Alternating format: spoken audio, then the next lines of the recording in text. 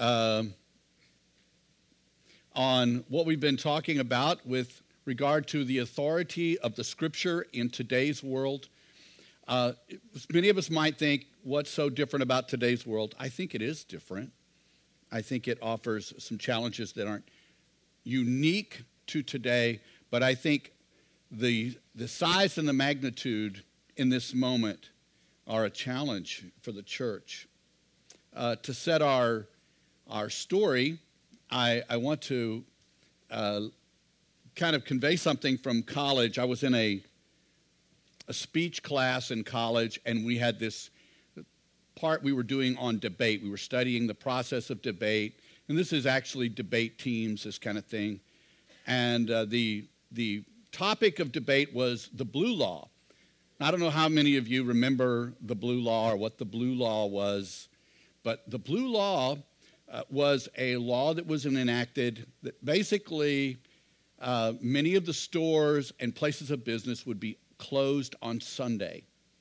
So you could go and buy, and you couldn't buy certain things, like you could go to Walgreens, you could get a prescription or milk, but you couldn't get water hose or beer.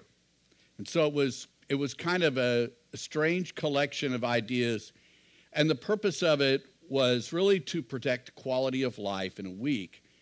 And part of it had to do with the family and getting past some of the abuses of a work week in an industrializing nation. But certainly a lot of it had its roots in religion as well, that Sunday was God's day and it was a day of rest. So you kind of pull the number out of the hat, and it decides whether you're supposed to be for or against the Blue Law. And we were supposed to defend in debate the Blue Law. So as I meet with my team, we're discussing our strategy on defending the Blue Law. I really know that the death nail would be a religious position. So I said, I think we need to go after this as really a civil rights protection. It's a way of protecting people in communities from the large corporation, from the big blue box, from evil America kind of thing. That was the strategy. Everybody thought that was a good idea, and in our debate, each person has to have a role or a part they play. And we had this one guy who was, very much, at least in his mind, a devout Catholic. And I say in his mind because his behavior and activities in our class would never suggest being a devout anything, but in his heart and mind, he was devout. And so when it came to his turn, the questions were flying, and in the moment of frustration, he just blurted out, "It's because it's God's day and we're not supposed to do anything." And the whole thing crumbled. And they had us pinned, and we went down to a flaming defeat. And the rest of the group was just staring at him, and he was just defiant. This is right. This is true. And he did the right thing. I think many Christians often wind up in that place of trying to hold a standard to people who don't appreciate, don't value, and don't believe in a standard. When we began this series, we began to look at the role of Scripture and these two pieces that it plays. The first thing it does is it really reveals God's intentions. We were singing about those so clearly in the song where it talks about Jesus' name, the place where we escape fear, where we escape guilt. It is the place of absolute freedom. It's the name that makes our way home. And you see, that was really the first intention of Scripture, is the revelation of God's intention toward you and I. No matter who we are, no matter what our walk of life is, actually, no matter what we believe, His arms are open to that reality. His story is the redemption of man and creation, the saving of those things, the restoring of all things to himself. The scripture also has an important role of seeing who we are. And in this society, in our world, we are called lots of things. We are lots of things. But what God sees us as is his creation, his beloved. That's how he sees you. That's how he sees me. That's what he said. He said it early on. And in all his frustrations, all his struggles with humanity, he never took it back. He never said, I changed my mind. You are the pariah of the universe, and I'm going to kill you now. He never did that. Somehow he held to this reality. I created humanity, and I created them good. And they're in a lot of places, and they have forgotten a lot, and they have moved on, and they have rebelled, and they have rejected me, and they have, and they have, and they have. But he holds on to that truth. Do you see how that truth for him remains solid? And the way he gives that truth authority is he constantly operates as if you and I are good. That's how he operates. That's how he approaches you and I. When I say we're good, I'm not saying our behavior is good. I'm not saying we're not in rebellion. I'm not saying any of those things. I'm saying what he said is, and what he believes and how he is operating is what he created is still there inside, and it's still good. It needs redemption. It needs salvation, but it's good. And then the third thing we find in Scripture is it reveals just a true host of ways to live our life, ways to relate to one another, ways to understand and walk in conflict, ways to live in harmony, ways to deal with struggles and problems and failures and defeats and disappointments, ways to deal with injustice, ways to deal with people who let you down or hurt you.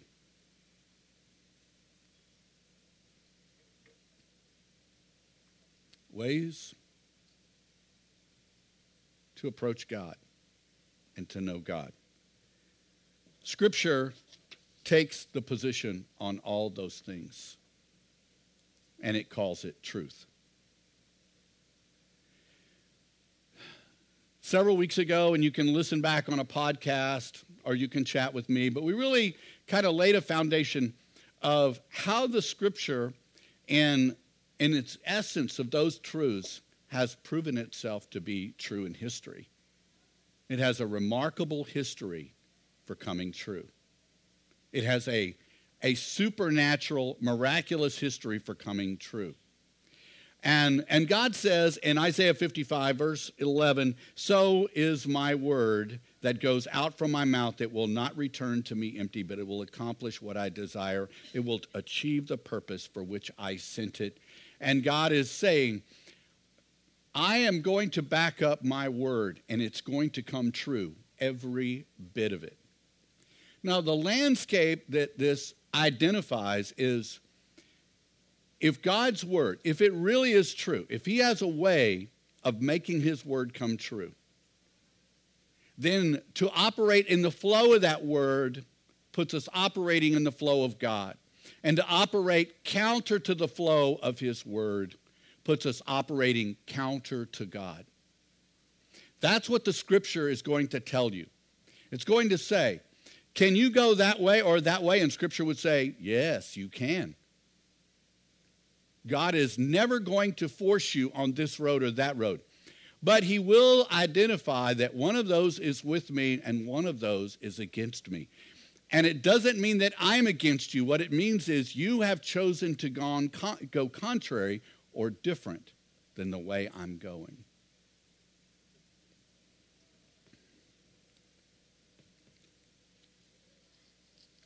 Jesus, it's declared in John chapter 1, these things are declared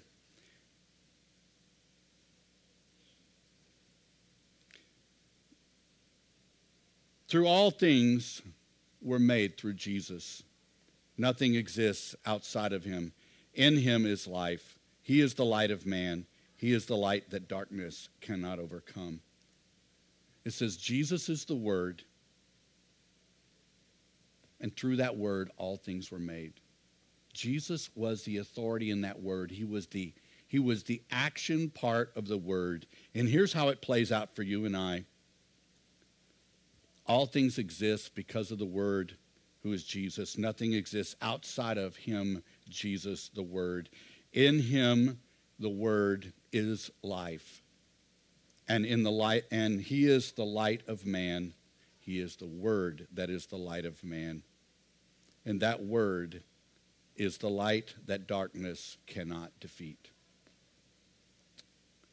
Jesus goes on to say, heaven and earth will pass away, but my word will never pass away, demonstrating a real eternal quality for his word. As Jesus, and we're going to hit a little bit of a punchline today, but as Jesus is describing these things, he's setting the stage for the power and the importance of the word and whether we're going to actually give that word authority in our life. Then Jesus goes on in chapter 14. He says, I am the way, I am the truth, I am the life, I am the only way. To know me is to know God. To see me is to see God. Jesus is making some powerful claims. He is the Word. He is the way. He is the truth. He is the life. He's the only way. And he says, to know me is to know God. To see me is to see God.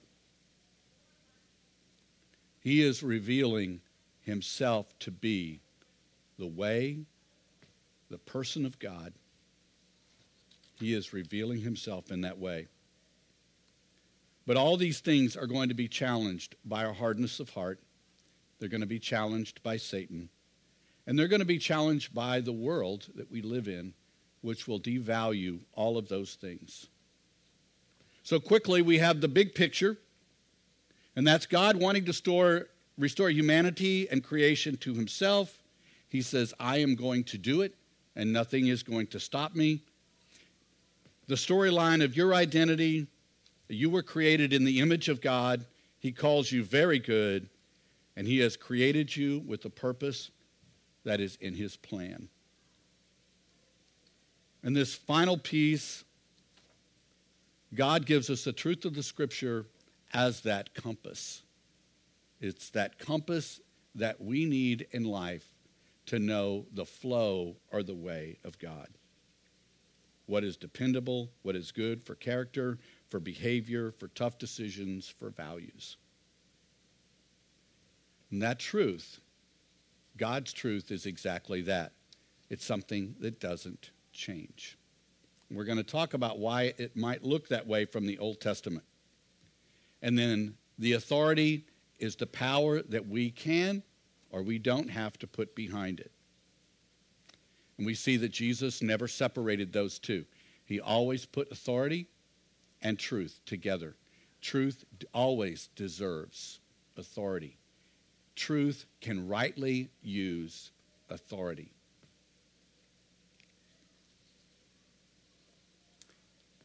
And he goes on to say, the truth will set you free if you follow it. If you follow it, it will set you free. If you give it the authority, it will set you free. If you give truth authority, doesn't matter what truth it is, you can give any truth authority. I can decide anything is true, and I can give it authority in my life. I can say, there is no God, and I can give that authority in my life, and that becomes the truth that is molding me. It's molding my character. It's molding my identity. It is redefining me. Truth with authority defines you. Truth without authority doesn't do anything. It just stands as your opinion. It stands as your thoughts, your ideas. But until you give it authority, so something in your life has authority. Something is the decisions you are making. What we often do is our truth shifts. This week, I go to church, I like church, I'm following God. A month from now, I'm doing something different. That was important back during the youth conference. Today, not so much. My concern in the church is that many of us, our truth is really kind of fluid. Our authority is attaching on family for a year, then maybe on God for a year, then maybe on work for a year, then maybe on a cause for a year, then back to family for a year. Then I'm fed up with everybody else and I just want to be me and focus on me. My truth is constantly moving. So what is happening? My experiences have become my truth. When church people annoy me, frustrate me, make me angry, and that becomes my truth, I give that authority. I'm not going to go to church. When somebody talks to me about church, I'll say, I've tried that. I've done that. The people in the church are worse than anywhere else. That's my truth. And I'm not going to follow God. I'm not going to go to church. I'm not going to identify with that. I'm going to be critical of that because I have this experience that I have now declared true. It's true. And it was true because I experienced it. And there's nothing you can say to change my truth. It has the full weight of my authority. One day, years ago in flight school, I got a call from somebody. We're talking, and there was a guy, a friend of mine. Well, he wasn't really a friend at the time. He's a good friend now. But he's lamenting there's this girl in our flight school that he likes, and he is talking to me about what to do to pursue this relationship.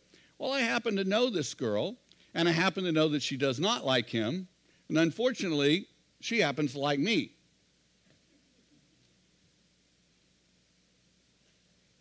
I'm not interested in her, but I'm thinking as he goes on and on, what would I do? So he asked me, what should I do? And I think about it. I said, well, here's what I would do. I would talk to God. I would ask God what to do. I would bring God into it. Oh my gosh, he went totally off on me. He's yelling at me over the phone and cussing and talking about, God is no father, and if God was this, and he goes on and on. And finally, I like, whoa, dude, you asked me what I would do. That's what I would do. I'm not saying you have to do that. I'm just saying that's what I would do. You see, his truth was coming from a different place. His truth did not give God such a lofty position to be involved in the places of his heart.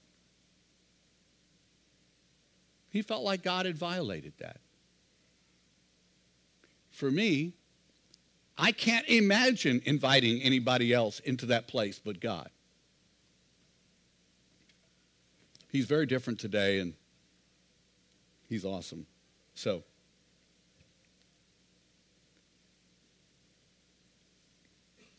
your truth is critical,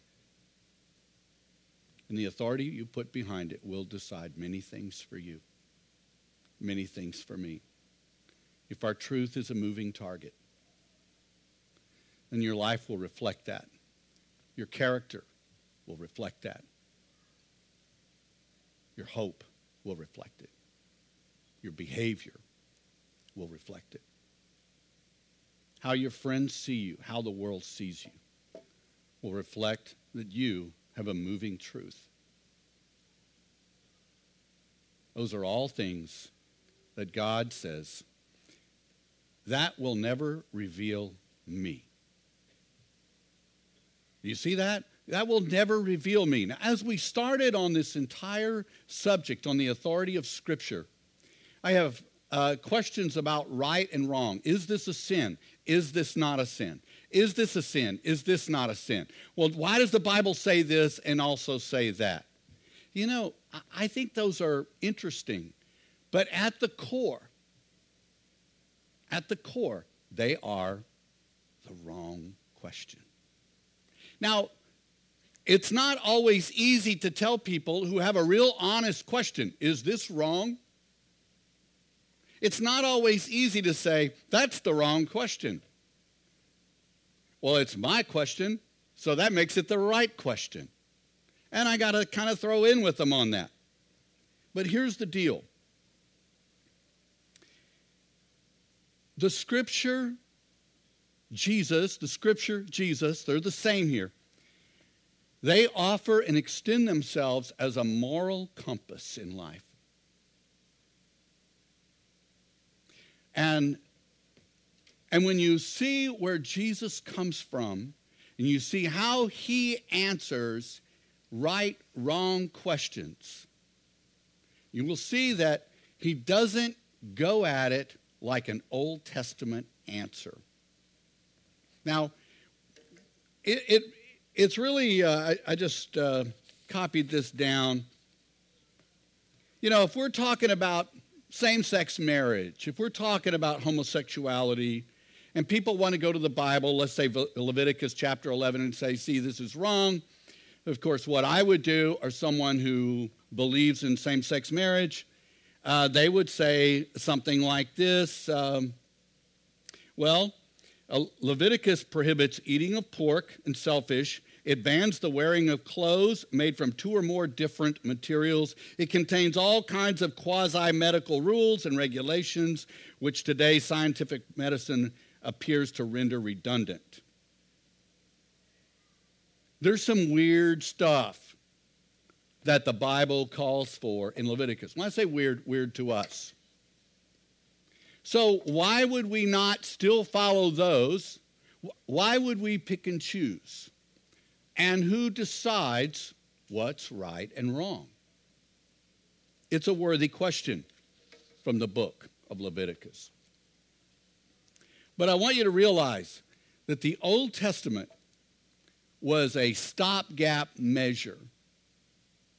It was an interim covenant. How do we know that? We know that the Old Testament rules were never designed to bring people home. It was designed to keep people going toward God. It was designed so that you or I would be cognizant of God, and we would also be cognizant of the fact that we're really not very good at keeping rules. It begins to reveal a flaw. It demonstrates over and over again this ultimate flaw, and it's one that most of us fall into. And that is rules. Right, wrong are something we're not very good at.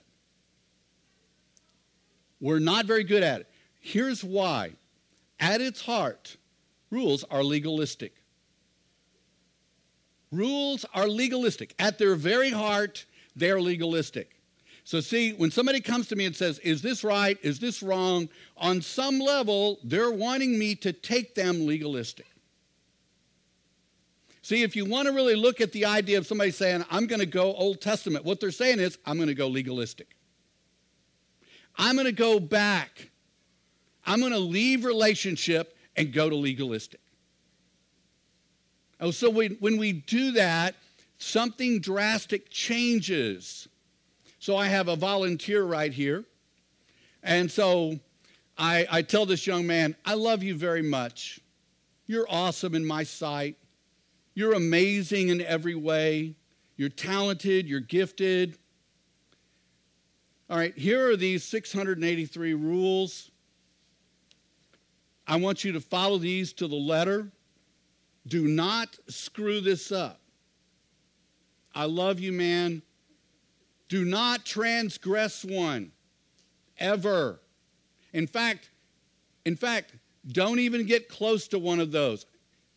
You are awesome in my sight. I love you. I can't tell you how amazed I am at you. And so go follow those rules, and we're going to be just fine. How would you like to be in relationship with me? I mean, don't I sound fun? Like, wow, Bill, I bet Dylan feels real safe right about now.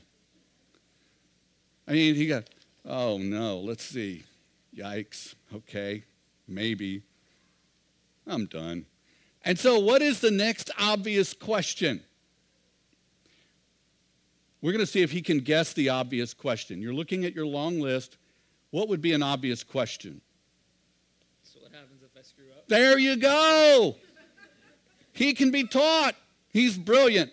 So what happens if I mess up on this? You see, for every rule, there must be a consequence. Or it's not a rule, right? If you have a rule, it doesn't have anything on the back side of it. It's like, as the pirates would say, a guideline. You know, it's there, but nobody really, we kind of move around it. We're not sure where it came from. You see, the Old Testament was exactly that. Had these rules. And then there was these penalties for the rules. But you see, relationship can never be born in that. This is why marriage itself is not designed with vows that are rules. You know, here's my lovely wife. I take you as my lovely wife. I was going to do this with Dylan, but I thought it would kind of distract people. Forever, unless you do this or this. And it's always, no matter what, except for these two things right here. Oh, by the way, do not jack with me on this one right here. You see, marriage doesn't sound anything like that in the vows, does it?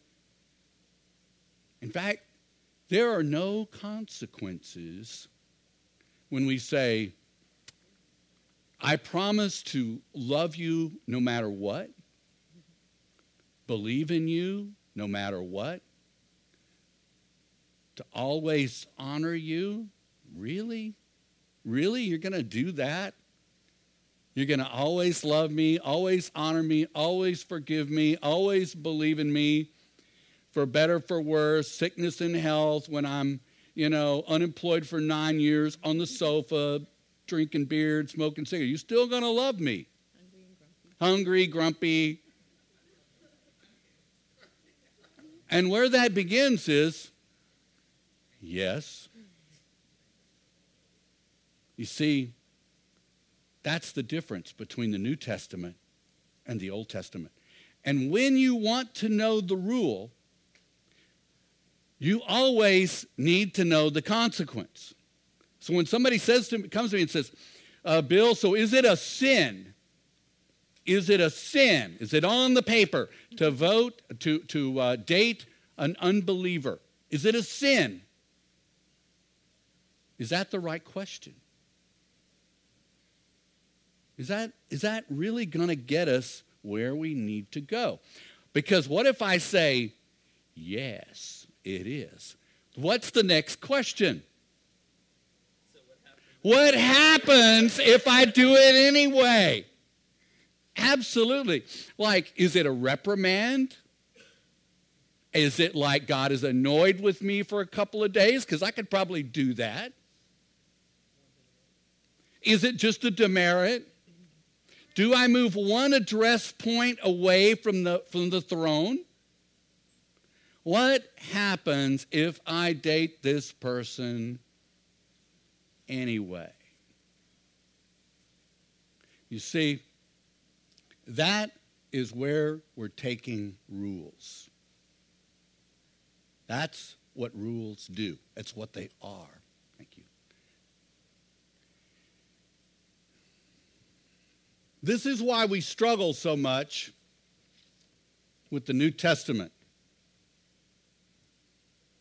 We look at Jesus, and he answers them in ways that frustrate them. When the Pharisees come to him, they want to trap him about marriage. Is it okay? Is it permissible for someone to divorce their wife and remarry?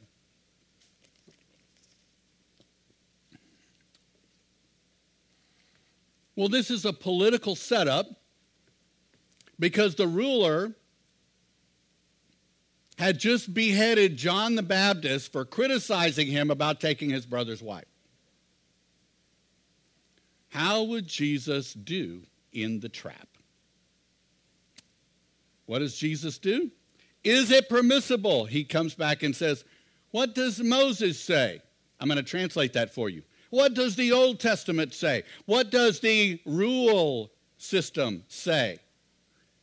Well, it's permissible. You give them basically a bill of divorce, and they have a few other rules, but it goes along.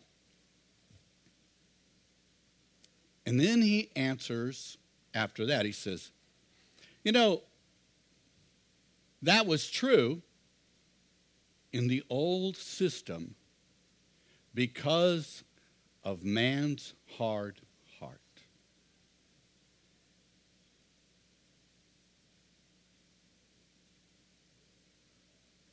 But it was never what God designed. Did he answer the question? No, he did not give them a yes-no answer. He answered them with what it should have been. He answered with God's design. He answered with the way God's truth designed it.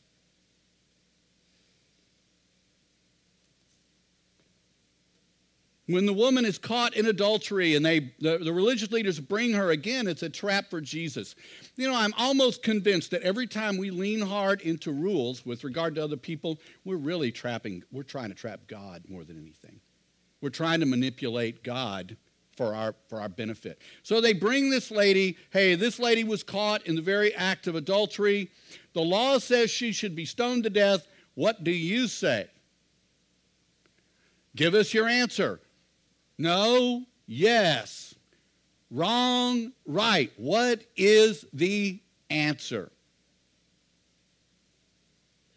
How did he answer him?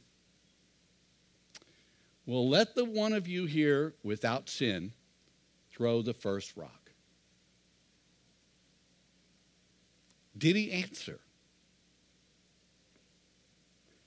And then when they all walked away one by one, the woman is there, and he says, hey, where are your accusers? They all left.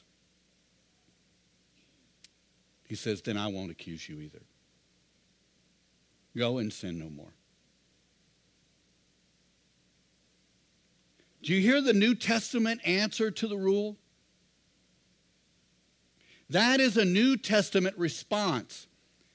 The New Testament reveals, I'm going to use this word and then switch it immediately, reveals a religion that's really a relationship.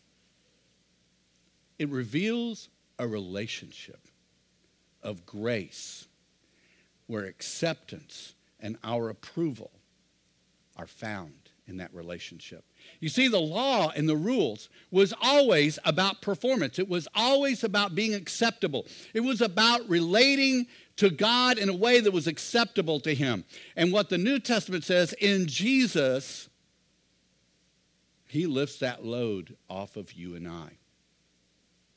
Does it mean right and wrong become neutered? They become inconsequential? No, they're still consequential.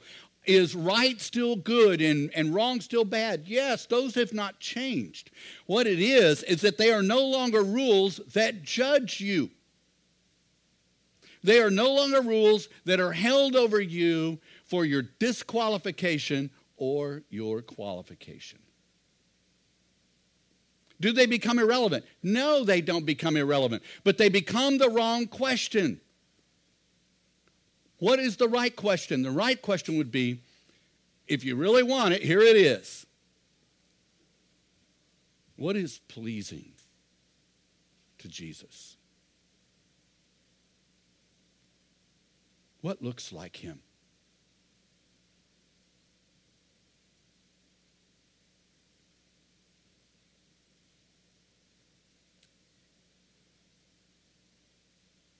What looks like Jesus? That's an important question. Can I dislike this person? They said something ugly about me on Facebook that wasn't true. I want to say something back. I want to set the record straight. I want to put that person in their place.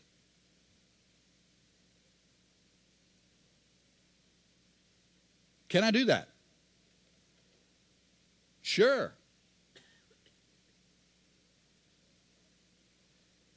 Sure, that might be one demerit. You can get a gun and go over and kill them. That might be 10 demerits. I don't know. If you're looking at the rule system, what can I get away with? It's the wrong question. Because there's no life in it. That always comes up just short of life. This relationship is a culmination of great power and great sacrifice, which creates this all-inclusive reality for every person of value and acceptance.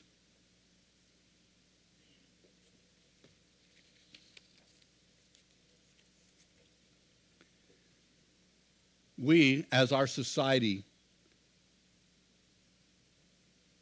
can really begin to make truth relative. Last week we shared out of Judges chapter 17, 1 through 6. And we're just going to hit the punchline on that. There was a guy named Micah. Long story short, he stole some stuff, some money. He returned some money. After that, he stole it from his mother, actually. When he returns it, she's very excited about that.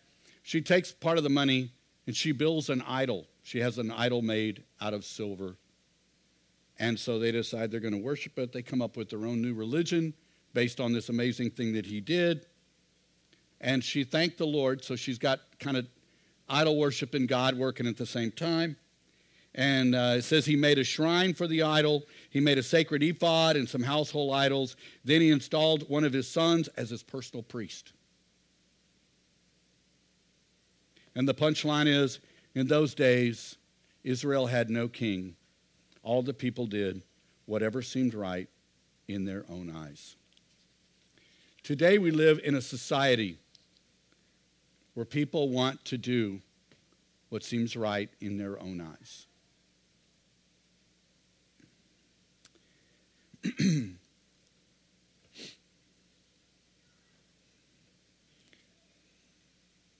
They want to do what seems right. So that's saying, I want my experiences to design my truth.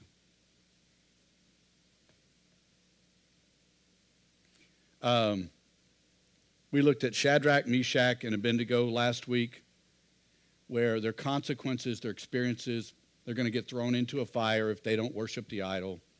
They say, nope, not going to do it. Our God can and will save us, but if he doesn't, it's still not our God. And anyway, God did save them. Their truth was not recreated in their experiences. I don't know how many of you have heard of the Church of the Flying Spaghetti Monster. It is a true church. And you wear the colander on your head. It's all over the world now. And it started out as kind of a mockery of creation, design kind of thing. But it's kind of taken off as real religion for many. And they're writing scripture for it and all these things. It just seems right in their own eyes. And there's a guy named Richard Dawkins. He's with the Church of the Non-Believers. He explains, the onus is on somebody who says, I want to believe in God flying spaghetti monsters, fairy tales, or whatever it is not up to us to disprove it. His language is, if you can't see it, feel it, touch it, or ever have any possibility of doing that, it is not our job to disprove your belief. It is your job to prove your belief. Now, this almost seems, I think, correct. The onus is on you. If you believe in a God that nobody's ever seen, heard, we have no physical evidence of, then really the pressure should be on you to prove that they're there.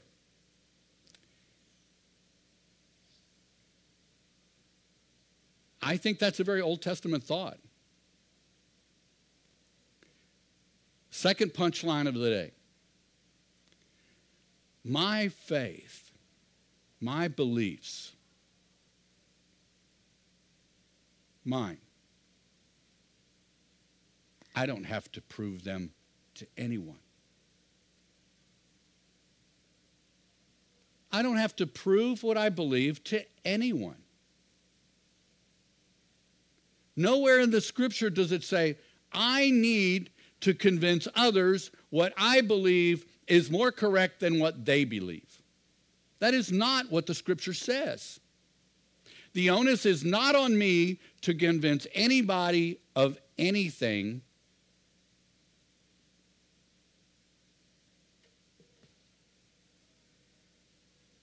Dan Vergano goes on, furthermore, according to Lance, I have no idea how to say that last name, Gararavi, an editor of the Journal of Religion and Theater, the flying spaghetti monster is ultimately an argument about the arbitrariness of holding any one view of creation, since any one view is equally as plausible as the flying spaghetti monster. So what is he saying?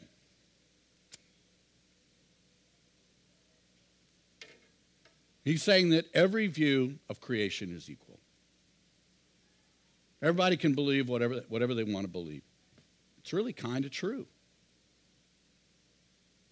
People can and do believe whatever they want to believe. The question is not what people believe. The question is, what do you believe and what authority do you give it?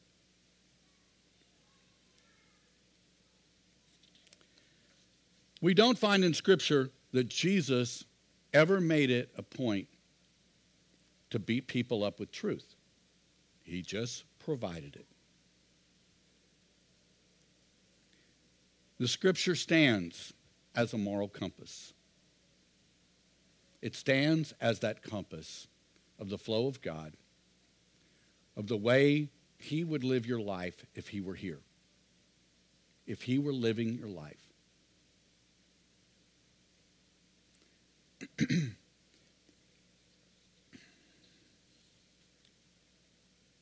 In 2 Timothy chapter 3, verse 16 and forward, all Scripture is inspired by God and is useful to teach us what is true, to make us realize what's wrong in our lives, correct us when we are wrong, and teaches us to do what is right.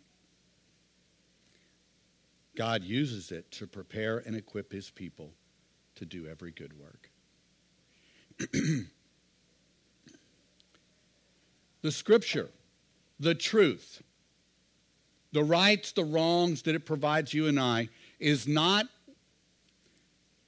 really designed for internal consumption. It's designed for you. It's designed for me. It's designed for those who have said, I believe that Jesus is the way and the truth and the life. I believe He existed. I believe He is the Son of God. And I believe He died for my sins. That makes these for you. They aren't for the world. They will work for the world. But they are the life that you and I have been called to. So when I go out into the world, it is not my job, It is not my call. It is not my purpose to go around and identify everything somebody else is doing that is not aligned with the purpose and the direction of Jesus. It's not aligned in a way that would be pleasing to Jesus. That is not what I do. Most of those people have not asked me to speak into their life. They haven't asked me for my moral code to be enforced on their life.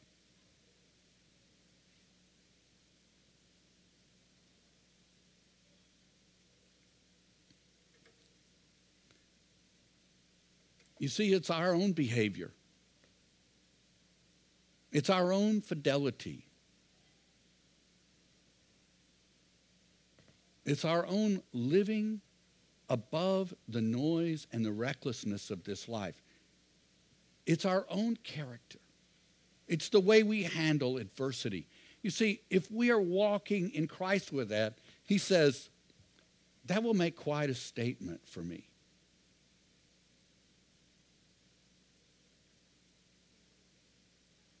It'll make really a very large statement for me. The question is, why aren't they living by the way that pleases me and is the flow of my direction? The question is, why aren't we? Why isn't the church valuing honesty over manipulation? Why isn't it valuing character over getting away with something? Why is it not valuing excellence over mediocrity? Why are we asking what I can get away with instead of what pleases him? You see, when we're operating in an Old Testament way, and most of us kind of do, I think it makes our life very susceptible, I think, to depression and anxiety, because we're struggling with rules and at the same time wanting to and believing in grace. We're kind of tortured. Instead of moving into the grace and know that the grace is there for me to live in a way pleasing to God. It's there in a way that gives me the power over the things in my life that are not pleasing to God. We can see it in 1 Timothy. And in Timothy, we really see a great message from Paul to Timothy, because he really talks about how to handle the truth. How do we handle truth? I mean, I can walk out there and I can start spitting out, rights and wrongs. Is that the right way to handle truth? Somebody walks in and maybe they, colors clash a lot and they look kind of weird, and we go, wow, dude, you really look ugly today. Even if that seemed, well, it's true. Is that the right way to handle truth? 1 Timothy chapter 4, starting in verse 6. And talking about the grace of God, the gospel, the good news, how God has come to set people free. And he tells Timothy, if you explain these things to the brothers and the sisters, Timothy, you will be a worthy servant of Christ Jesus. Listen to this, one who is nourished by the message of faith. You're going to be like one who is nourished by the message. You're going to be made alive. You're going to find healing, sustenance, wholeness. But nourished by this message of faith and the good teaching you have followed. Then he goes on. Don't waste time arguing over godless ideas, over old wives' tales. Don't get caught up arguing doctrine. Don't do it. There's a guy named, wow, his name just left my head, Nicky Gumbel. He started a program called Alpha, and it's I think, 11-week program. It's just kind of like getting to know who God is, who the Bible is, these kinds of things. And so somebody is listing their issues with, tell them, well, this is what I struggle with. So he says, well, okay, so if I could address that question to your satisfaction, you think you'd be wanting to accept Christ. Well, and then he has another reason. Well, okay, if I could address these two to your satisfaction. And this went on like 5 or 6 times, and he listed all of the things that were really deal breakers for him when it came to Jesus. And so he said, all right, if I could address every concern you have completely to your own satisfaction, would you be interested in a relationship with Jesus? No. Do you know that's a lot of people? They might have reasons. But the real reason is, do I see him as my Savior? Do I see him as one I can trust, I can call on? Is he my friend? Can he do for me what he said he could?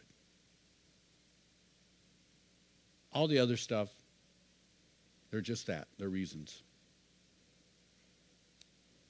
Don't argue over these things. It says, instead, train yourself to be godly. You see how he's turned it back? Don't use these things to try to address and correct everybody else. Turn it inside. Instead, let it train you to be godly.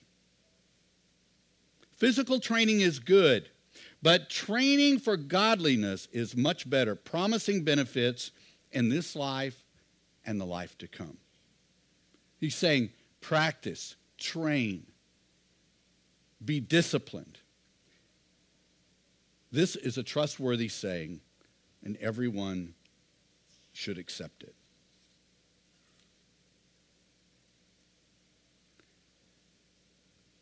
The Message in chapter 2, verse 14 of 2 Timothy. Repeat these basic essentials over and over to God's people. Warn them before God against pious nitpicking. All right, that's by picking at each other with religious stuff. Warn them against don't do that, which chips away at the faith. It just wears everyone out. Concentrate on doing your best for God.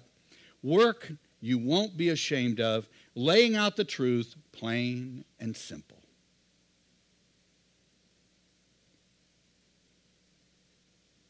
Stay clear of the pious talk that is only talk.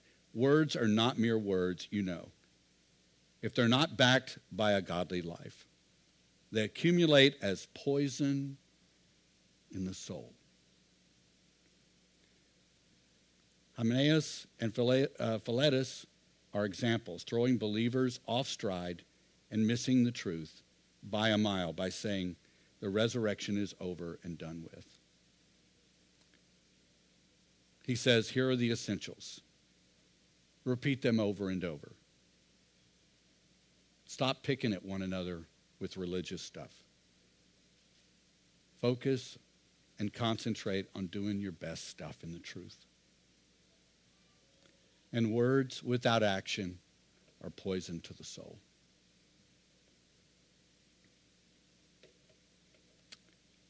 Jesus is wanting, if you could stand, Jesus is lifting us to a calling that's way beyond rules.